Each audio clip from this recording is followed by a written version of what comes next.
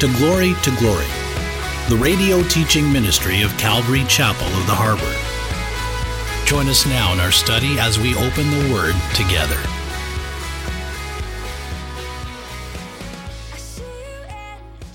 If you could turn with me to 1 Peter chapter 1, picking up in verse 13. So 1 Peter chapter 1, we're picking up in verse 13. We're going to be looking at verse 13 through 16. The title of our message is Holiness. Holiness. I just want to say God did not save us that everyone that he saves would be happy. Although God loves to give us joy, God loves to give us the joy of the Lord that's his strength, and laughter is like medicine, and God gives us great joy when we become believers in Jesus Christ, and it's a good thing, but that's not primarily why God saved us. He didn't save us that we would be just a bunch of happy people. God didn't save us that we would be healthy. Although it's nice to have good health, and it's wonderful when we do have good health, and we know God is a God that heals. Exodus 15 tells us that he's a God that heals us. Jesus, when he walked the earth, many were healed that came to him. Those that were blind, those that were deaf, then different people that he would touch, and he brought healing. Matter of fact, a friend of mine just told me the other day that his stepson was traveling overseas and he got real sick. Doctors gave no hope. They said, there's nothing else we can do. This boy's going to die. Bring the family in, say, your last goodbyes. And a missionary went there and prayed over him, and now he's healthy and he's healed. So we have a God who heals, yeah. But God didn't save us that we would all be healed. So God didn't save us all to be happy. God didn't save us all to be healed. But God did save us for one reason, is to be holy. God calls us to be holy. And God desires that we're holy people. And we're going to talk about that. And we're going to look at that here in our text. So I'm going to ask if we can we just stand one time as we read God's wonderful word? It's terrible. I know we get comfortable and we're like, really, we've got to stand again. But we love here at Calvary of the Harbor, we just love to stand as we just read God's word in honor of his wonderful word. It's biblical. I can give you references for it if you like. 1 Peter chapter 1, verse 13. The Apostle Peter writes, therefore gird up the loins of your mind, be sober, and rest your hope fully upon the grace that is to be brought to you at the revelation of Jesus Christ. As obedient children, not conforming yourselves to the former lust as in your ignorance, but as he who called you is holy, you also be holy in all your conduct. Because it is written, be holy, for I am holy. Lord, we pray over these few verses again. We pray over the message as we talk about holiness. Lord, I pray that you would make that clear to every one of us that are hearing this message. What does that mean personally to each one of us that are here?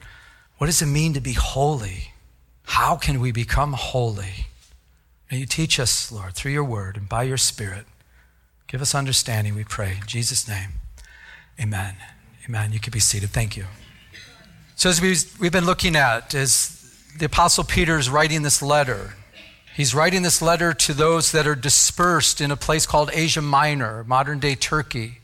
They're dispersed from an area called Israel at the time. Interesting, during that time, it was Israel. But they were dispersed. They had to leave their families, many of them. They had to leave their homes. They had to leave property. And so they're dispersed. Why were they dispersed? Do you remember? Because of persecution, because these Jewish people became believers in Jesus Christ, and persecution was very heavy against the believers, the Christians. So they had to leave in fear of their lives. So they left to Turkey, and then so they're there, modern day Turkey, and they're there, and Peter delivers this letter to them to give them hope, to give them some understanding, to give them some perspective of what's going on. And I'm sure many of them were probably just confused or distraught, wondering, what do we do now? And so this this letter to them has been very encouraging, and I believe just a lot of instruction for us.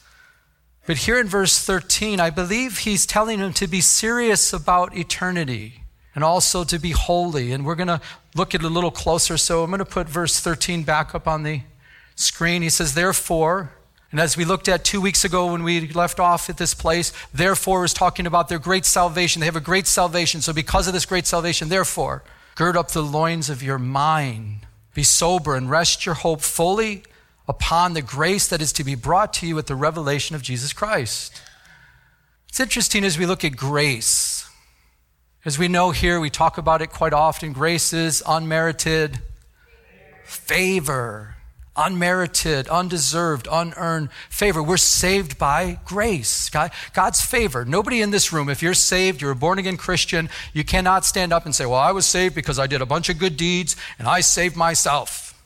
I slayed the dragon. He's dead. I'm alive. I've conquered. I'm saved. Well, I don't know what you're saved from, but you're not saved by Jesus Christ, and you're not born again of his Spirit for slaying a dragon. Although, that could be a great thing if there's such thing as a dragon. I don't know. But my point is that, grace is wonderful. We're saved by grace. Only by God's favor can you be saved. But if you notice in here, it talks about we're to rest our hope fully upon the grace that will be brought to you at the revelation of Jesus Christ. So this is not talking about a saving grace, but it's talking about a future grace at the revelation of Jesus Christ. When Jesus comes back.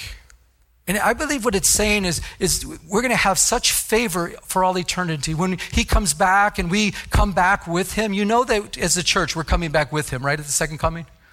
I've heard some people say that, I'm looking for the second coming of Jesus. I'm looking to see his face. Well, that's not right theology. We're going to see his backside, right? He's going to be in front of us. That's real. That's true. That's good theology. We're going to be behind him on white horses when he returns, because the rapture takes place first, and then we return with him. We who are alive and remain will be caught up together with him in the air, and then we return with him. But when we return in the second coming, when we come, the Bible tells us as believers, we're going to rule and reign as priests and kings. If that's not grace, I don't know what grace is. You and I are going to have some kind of rulership on this earth, and we're going to have new bodies. We're going to have glorified bodies. We're going to rule and reign in righteousness. We're going to have, this wonderful peace. We're going to have glorified bodies. We're going to have just such grace bestowed upon us. And I believe in context what this is saying. It says, your life might be terrible. You might go through difficult things. You might go through persecutions. You might go through hardships. But really, your focus should be fully on eternity. Because if you fully put your trust in the things of this world, can I be candid with you? You're going to be disappointed. You'll be disappointed. And so, picture this. He's writing to those that have left their homes and left property, and he's saying, you know what? Put your hope fully on not this world. Yeah, you might get another home. You might get more property. God might bless you in such a wonderful way. But now that you're settling in this new place, put your hope fully on eternity. And can I say that? Can I say it this way to us? Let's be serious about eternity. Let's realize we have great grace waiting for us. This place is not our home. My wife and I, we love our home. We love where we live. God has blessed us. And, I sold my house in Michigan, so we were able to purchase a home here. We love where we're at and everything. But believe me, if the rapture comes, I'm not going to be, oh, my house. Can we keep it, Lord, please? No. I'm like, take it, Lord, please. I want to be with you.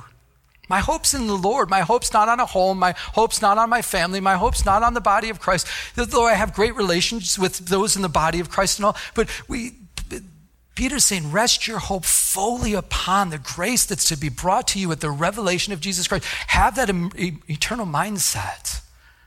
But I believe what he's saying in this verse also is be serious about this walk you have with the Lord. Are you serious about eternity? Are you serious about the things of the Lord? I hope so. It's time to get serious if you're walking with Christ. It's time to be serious. The rapture can happen at any time. There's nothing that has to happen on the prophetic calendar first before. We could rest. If there was something that we could point to in the Bible and say, well, before the rapture, for sure, this is going to happen. So don't worry, rapture is never going to happen. Let's say this will happen before. So once this happens, then we should be a little concerned and we should, think about the rapture and all. But no, nothing at all has to take place. The rapture can happen at any second. Wouldn't this be a great time? But he's saying be serious. And I believe as the Apostle Peter's talking to those that left everything and they're going through difficult times and persecution is heavy, he's saying, you know what, get serious about the Lord, look to eternity, because sometimes when we go through difficult times, listen to this, sometimes when we go through difficult times and trying times, we can revert back to our old nature, our old sinful ways in the world. And he's saying, don't do that. Gird up the loins of your mind. And we looked at this 2 weeks ago, the girding up the loins of your mind. It means to get rid of sloppy or loose thinking, to have a disciplined mind.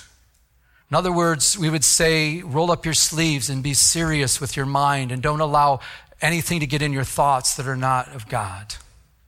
Maybe you've heard this saying before.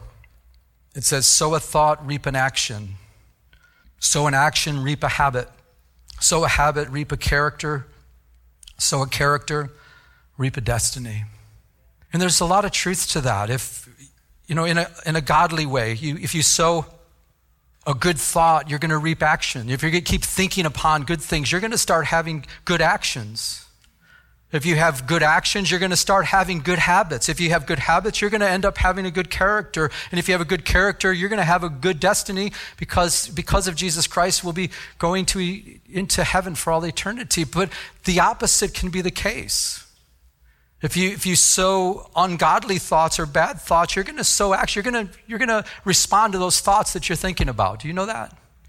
When you have ungodly actions, you're going to have ungodly habits. And when you have ungodly habits, you're going to have an ungodly character. And you're going to reap a terrible destiny. Right now, we are sowing godly things. Isn't this nice? Sowing to the Spirit. Reading the Word of God. We're sowing to the Spirit. The power of God's Word. I believe when we get to heaven, we're going to be blown away at how powerful God's Word really was. I mean, I experience the power of God's Word. I experience when God's Word is being taught, when I read God's Word and just the power of the Word. But I believe when we get to heaven, we're going to be like, whoa, like it says it's like sharper than any two-edged sword. And we're like, wow, it really is powerful. I never really realized how powerful this Word is. Well, it's very powerful. This is what we're doing. We're sowing to the Spirit. My wife and I, we recently bought a hummingbird feeder. Don't you love I love hummingbirds. They fascinate me. They're able to fly and just stand still. Then they can fly backward. It's like, whoa, that is so cool. I'm fascinated by them. So we bought a hummingbird feeder and we put it outside of our bedroom window there on the balcony, So, and when we first put it out, the hummingbirds would come by and we'd watch them. They would be in the tree across from the balcony, and they would just sit there and they would just stand in the tree. And they're hard to see. My eyes aren't that good, but I could see. I'm so fascinated with it. I could see him like, honey, look, he flew right there. Look. She's like, where? It's like, it looks like a stick, but it's right there. Look. And it's like, she's like, oh, no, I see it.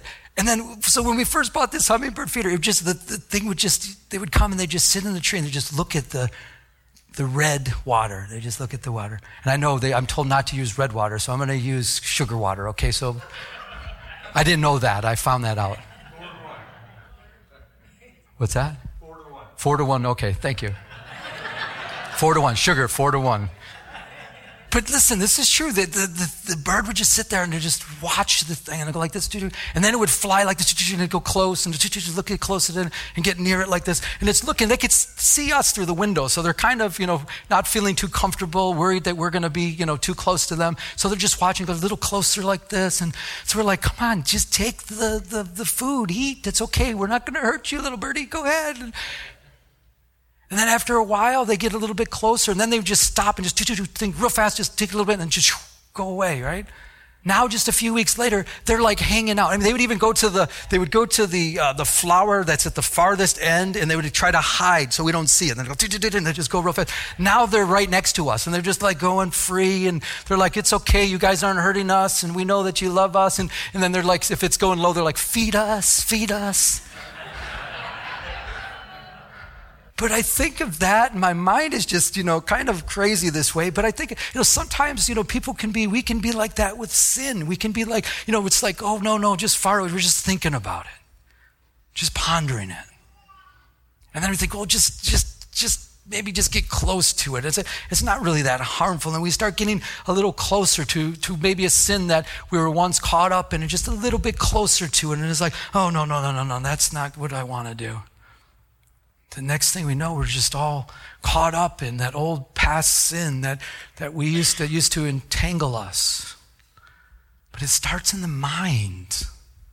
That little bird, I knew what was going on when that little hummingbird was like, he was just looking like this, his mind. Okay, they're there, the humans are there.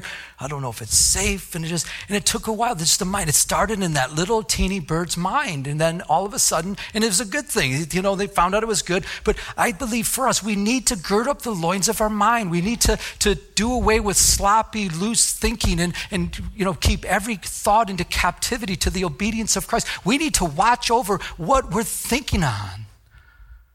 Because we sow that thought and it can reap an action. What are we thinking on? Remember what Paul the Apostle told the church in Philippi. He said, finally, brethren, whatever things are true, whatever things are noble, whatever things are just, whatever things are pure, whatever things are lovely, whatever things are of good report, if there's any virtue and if there's anything praiseworthy, meditate or think on these things. And then Paul went on to say in verse 9, he says, the things which you learned and received and heard and saw in me. Paul's saying, I'm an example. The things that you learned, that I taught you, the things that you received, that when I spoke to you, he says, do those things. And then what did he say? And the God of peace will be with you. Do you want the God of peace to be with you? Meditate on good things. Meditate on things that are true, not things that are false, not things that are fantasy, not things that are not reality. Meditate on things that are noble and honest and not terrible things that are pure and not things that are dirty, disgusting, lovely things. The mind. Look back at verse 13. It says, gird up the loins of your minds. Then he says, be sober, be sober. The word sober means being sober-minded. Meaning having mental and spiritual self-control, having self-control, not being intoxicated with the things of this world, not being intoxicated with the sin of this world, not being drunk with the things of this world, being sober-minded, being sober, being serious, realizing we're in a battle. A while back, my wife and I, we went to a consignment store / thrift store in Irvine. They have used furniture and all that kind of stuff. It's like a big garage sale. I'm not big on shopping, but we went there. But my wife saw a picture and we were wondering how much it would be. And so we asked the gentleman that was there, how much are they asking for this? And he says, well, let me take a look. And he gave us the price. I forget what it was, maybe like $50 or something. We're like, no, it's too much. It's, what is your best price? What can you give it to us for? And he says, well, let me check the record. I guess the longer it's there, the more money they can take off on consignment. He said something like, if it's a week, they take 5% off, 2 weeks, 10% off, 3 weeks, they take 20% off, right? So I said, okay, so I'll be right back. He says, it's only been here 3 days. I can't take anything off. I was like, oh, okay, no worries. We don't want it. It's too much. He says, well, I can do this. He goes, let me hide it for you. Come back in 3 weeks. And he goes, and I can give you 20% off. And he was real serious about this. And I go, so, you could just hide it? He goes, yeah, I'll put it somewhere no one can find it. I'll bury it somewhere. No one's going to see it. You come back in 3 weeks, I could give you 20% off. And I said, no, I'm not too comfortable with that. So after talking to him for a little while, my wife, mentioned we're Christians. And then it was brought out I was a pastor. You should have saw the look on his face when I said I was a pastor. He was like, I was trying to be scammy with a pastor. I can't believe this. And I felt bad. He just kind of sunk down. He's like, oh man, that wasn't good. That wasn't good. Not only can I lose my job, I can lose my life. This isn't good. It's like, but it opened a great door. We started talking about Jesus and the gospel and the Bible and end times. And he was, telling me that one of the coworkers there is a pastor. And he says, everything you're telling me, he's been telling me all the same stuff. And I says, well, because that's God. It's the Bible. And he's like, I really need to hear more about this. So I left him a track and it was great. But my point is, it's like, we need to be serious about the things of God. that we don't compromise. And sometimes it's easy just to compromise a little bit, and we need to beware not to compromise. God wants us to be serious, to be sober-minded. Paul the Apostle told young Timothy, 2 Timothy 2:4, he says, no one engaged in warfare. Do you realize you're in a battle? I hope you realize that. We're in a battle. It's a spiritual battle. If you don't know you're in a battle, then you're in worse shape than you think you are.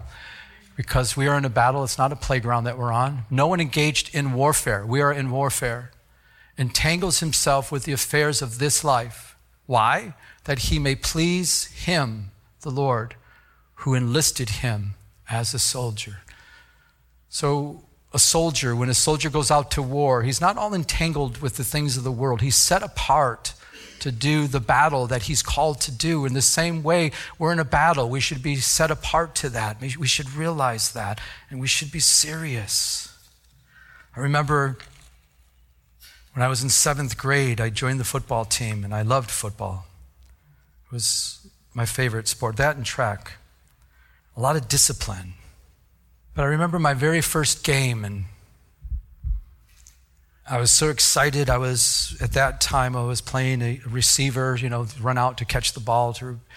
And the opposing team, the one that was supposed to watch me, he was like literally half my size. He was like this. And I just was inside. I was laughing. I'm thinking, I'm going to catch. I told the quarterback, throw every ball to me. I said, there's no way. He can't jump that high. And I was like, throw every ball. And I'm all excited and I'm ready. I'm like, this is going to be like taking candy from a baby. This is going to be so easy. And I was just so assured. And so there I am. First play, this young kid, he couldn't even reach my eyes. He was so small. He jumped up. He took his fingers and jammed them right inside of my eyes. Serious. First game I've ever played. Jammed his fingers right inside. I had a face mask on. He knew exactly where to go, right into my eyes. Put his fingers right in my eyes, gouged my eyes out, took his fingers, clenched them down in my eye sockets, and pulled me right down to the ground. And I literally couldn't see. My eyes were too scratched up. I couldn't even open them. They were so much pain. I went to my coach. I said, Coach, I'm out of the game. I can't see. He says, there's no backup for you. Get in the game. I played the whole game with my eyes closed. I couldn't see. We're in a battle, spiritually speaking. And I believe this happens to so many Christians. They don't realize the battle that we're in. We're in a spiritual battle. We have an adversary. He's called the devil. And let me put that verse up on the board for you. It says, be sober, be vigilant, be awake, be aware. Why? Because your adversary, the devil, walks about like a roaring lion, seeking whom he may devour. He doesn't play fair. That's the bad news. The good news is greater is he that's in us than he that's in the world. We have greater weapons, and with Christ we have authority, and the devil can't harm us. But we need to beware. We need to be vigilant and realize we have an adversary that doesn't play fair. We're to be serious. I really believe, folks, as I'm up here and I was praying these last few days, what is the message? And I believe the Lord's calling us all as a church to really be serious about him. Be sober, be serious. Be serious about the things of God. It's a good thing to be serious about him. And I almost see it, this is my thoughts on this. I almost see it when we're serious about the things of the Lord. There's just this place where God has us and there's a protection he has over us. But when we start toying with the world and going back to the things of the world, we start going outside of that place, there's a danger place that you can go to. And I believe the Lord is calling out to the people of God, people that are here, to say, let's get serious about God. Let's just seek first his kingdom and his righteousness, knowing that everything else will be added to us.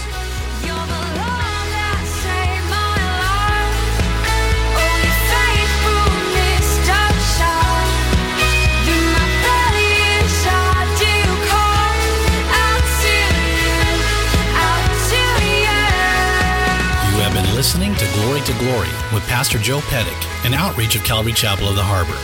If you would like to enter into a personal relationship with Jesus Christ, call now at 714-788-8221.